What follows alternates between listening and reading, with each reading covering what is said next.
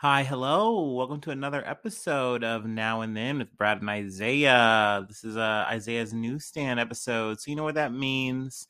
It's just the two of us. Or just the few of us. I mean, maybe if you're listening with your friends.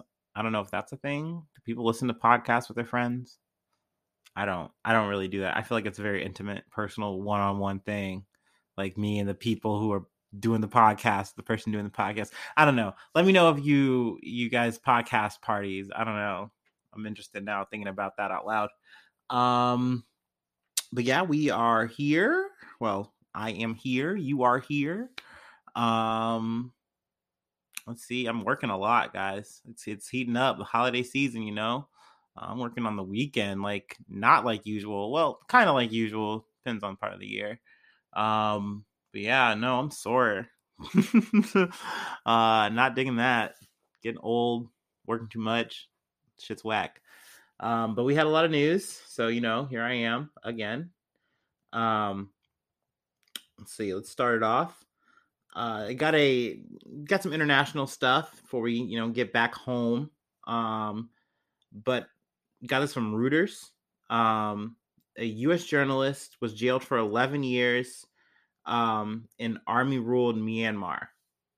So the journalist was Danny Finster, 37 years old, managing editor for online magazine Frontier Myanmar. Apparently, he was a journalist, U.S. native, but reporting, saying things in Myanmar that were going on. And I guess as a part of the suppression, this military dictatorship just arrested him and have been charging him for all this stuff like seditious acts. I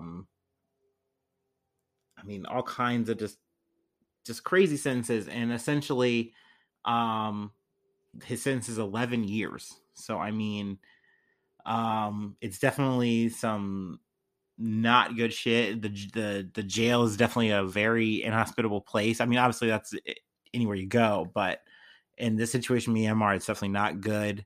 And it's definitely is like a response to what is going on with like U.S. sanctions in that area for what's going on in this dictatorship, and also their suppression of just news. Typically there are enough sanctions and potential, I'm trying to think what the word is, ramifications that you'd worry about, like if you're going to actually suppress news and journalism and stuff like that. Um, and if you want to actually get along, and work with other countries and get aid and things of that nature, you don't, attack journalists. You don't, arrest them and lock them up. But in this situation, you kind of see as a retaliation to the sanctions that are already being imposed. The military regime is kind of doing that. I actually do have the name of it. The Tatmadaw, I believe is how it's pronounced. But is the military that is currently in power in Myanmar, and they are definitely ruling with an iron fist. I believe that they are trying to negotiate, but it doesn't seem like anything is really happening. Like, it just seems like pretty much the negotiations are just the U.S. condemning the action. So I mean, I maybe I'm using that word too strongly. Um, So, I mean, we'll definitely try to keep you posted. This is one of the things I was kind of scrolling through Twitter and I saw it. And then also, it's just been kind of coming up on like news radars, and which is also leading to the next one. That there's a UK Iran situation that has been ongoing. And essentially, let's see, I have her name here. But an Iran court upholds a jail term for a UK Iranian-born aid worker, and this is also from Reuters. Let's see, Zagari Ratcliffe. She's already been like in a prison term. I believe part of it was in jail, and then the rest of it was like due to like Corona. She served like in home, so she couldn't leave, she couldn't travel, but like still a jail sentence. So she got released from that, but then she was then sentenced to another charge. It looks like this is a charge of propaganda against Iran's ruling system. And she is an aid worker. So this isn't even a journalist. Not saying that in the other situation with Danny that was okay, because he was definitely not saying anything seditious. He was just reporting news and things that were happening. And they said, oh, well, you actually were reporting for these other people and they were banned. And neither of those situations were actually true. They were just trumping up the charges. And it's also just trumped up in this situation. She wasn't doing anything, like she wasn't propagandizing, but that was a charge that they ruled. And essentially, it just seems really unfounded on, when you're looking at it on the surface, but apparently it's this long ongoing thing that I've learned. I think I was just listening to a podcast that kind of explained more of this, which also the BBC is super good on news, by the way. I don't know, maybe I'm new to this, and I got to give them their flowers, but like BBC is on it. I mean, I only fuck with them on two occasions. Doctor Who and maybe Mighty Python, if they ever air that. I'm not sure. I watch like DVDs with like my friends, but man, BBC is on with the news. I've been learning that lately with some of their podcasts. Every day they got 30-minute bumps instead of like the NPR like 5-minute things.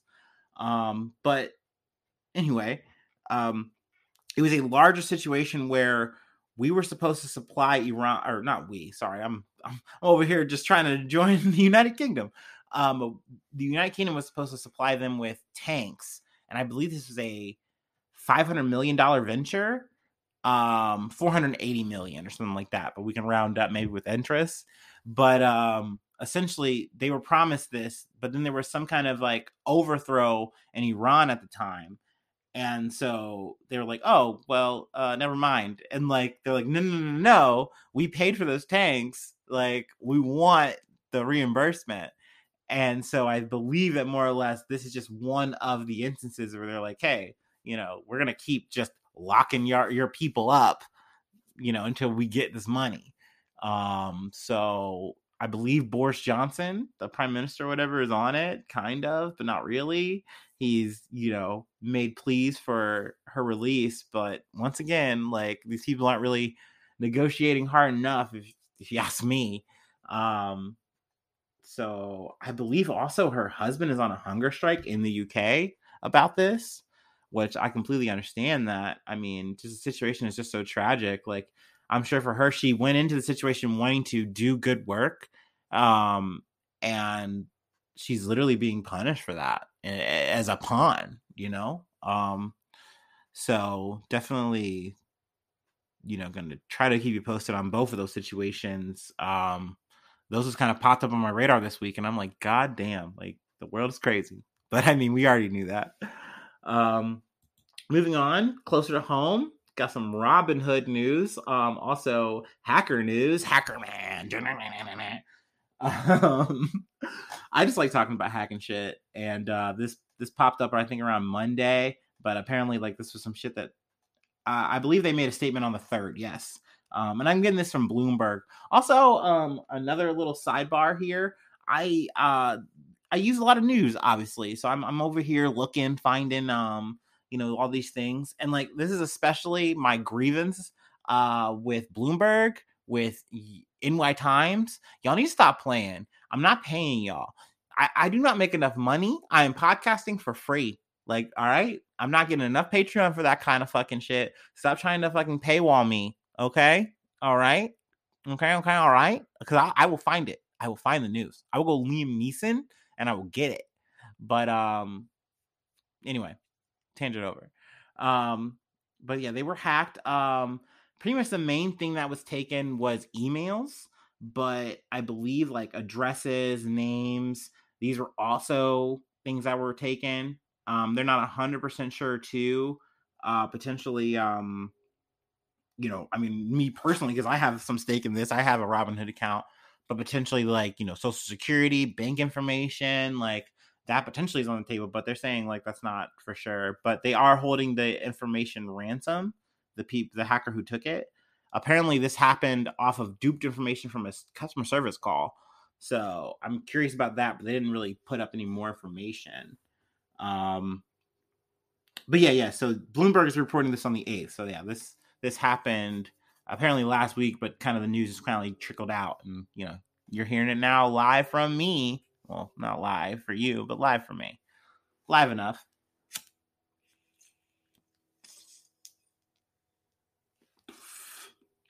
But this is kind of a bad time for Robinhood because, I mean, they just made their shit public. They're introducing all this stuff. They've got crypto. So you want your image to go up. And stuff like this makes your stock image go down. I believe they went down like 3% off of this. I mean, I'm sure they'll rally at some point. Maybe they already have.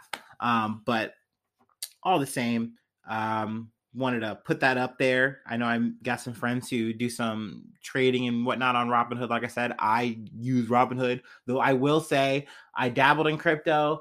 That shit was a mess. Did some Doge, and then I got the fuck out because I realized if Elon Musk can control this kind of thing, then I don't want any fucking part of it. Goddamn. And I got out as soon as I could after that. But yeah, so I wanted to put that up. And then lastly, I wanted to finish off with some trial updates from the Kyle Rittenhouse situation and the Ahmaud Arbery. I guess we'll kind of blend them together, kind of run through them. Both these I got from ABC News.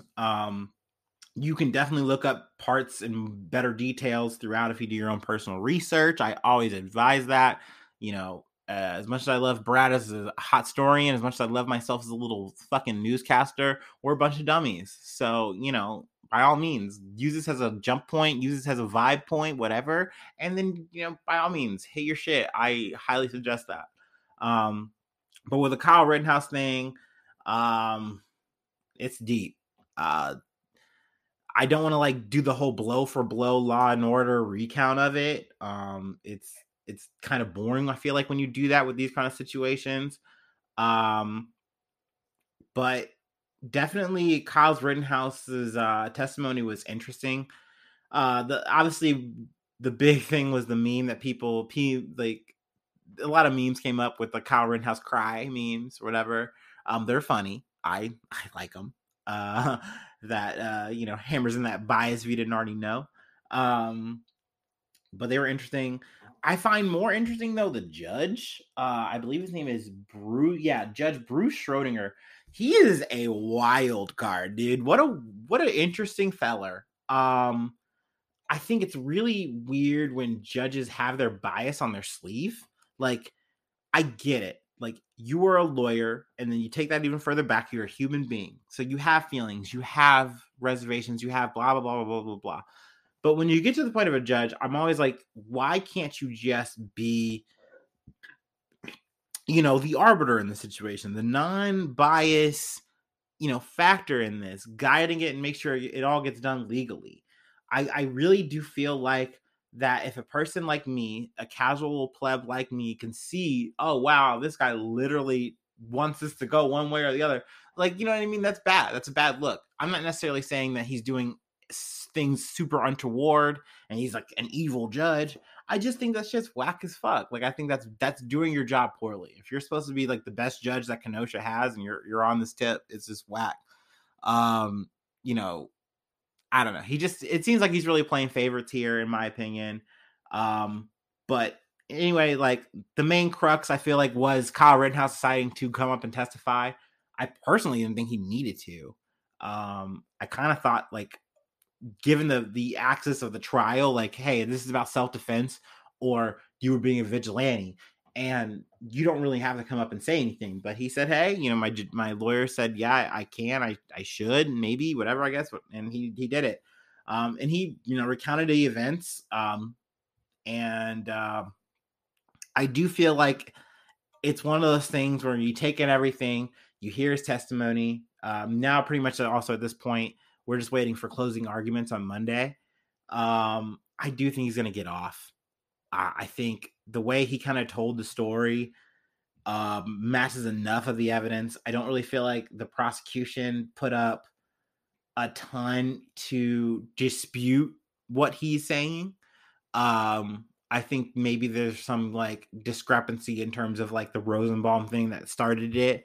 but more or less, he's just like, hey, I was trying to do X, Y happened, and I was defending myself from Y. And that's all of the shit that happened, all of the shooting and all that.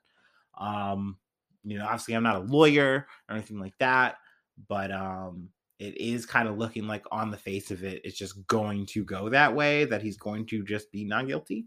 But we'll see. We'll see if that is a premonition or I'm off. I'm happy to be wrong here. TBH, as the kids say.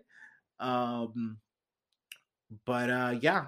like I said, I mean, obviously, I implore you guys to do your own research, look up the stuff, and obviously give us back feedback. If you think I'm crazy, you think I'm wrong, or you think, hey, I'm on to something, either way, we're happy to hear it. We would love to have a discourse. Then in the Ahmaud Arbery trial, pretty much so far, this is week 1, so we're just kind of getting started. The police testimony was pretty much the main crux of things. A lot of the photography in terms of like just the scene and everything was put up. They really wanted to establish like, hey, like, why didn't like you guys arrest these guys? And they just are kind of like, well, we didn't really feel the need to, and the case wasn't over, obviously, like it was pending, but it's like, I don't know, it just kind of felt odd. I mean, we'll see. Apparently, Al Sharpton made an appearance for the family, the Ahmaud Arbery family, and one of the lawyers got salty about that. He's like, one is okay, but you can't have another black lawyer. Otherwise, we're going to have a problem. And I'm not directly quoting, but that was pretty much the wordage used. And I was like, wow, dude, this is so on its face. And we'll try to keep you posted on that, as much as I can stomach or whatever. And depending on how the news flow goes, but yeah, that's pretty much the end of the rope on that part. And I don't care if that's bad phrasing. Fuck it. I don't care. Don't over analyze it. I'd be drinking and smoking and just talking. But yeah, I hope you guys have a good one. I hope you guys tune in for the next episode, the big episode. I mean, I don't know if anything major is going to happen. Who knows? Anything is possible, right? But yeah, tune in. The gang's going to be back as always. And check us out on Patreon. If you want to tip and get a shout out, that's available. Check us out on Instagram. Check us out on Twitter. Check us out on Facebook. You can find them. Now and Then podcast. Now and Then with Brad and Isaiah. You do some Googling, I guarantee you find us. I guarantee it, baby. But yeah, have a good one. Be well. I love ya. Bye.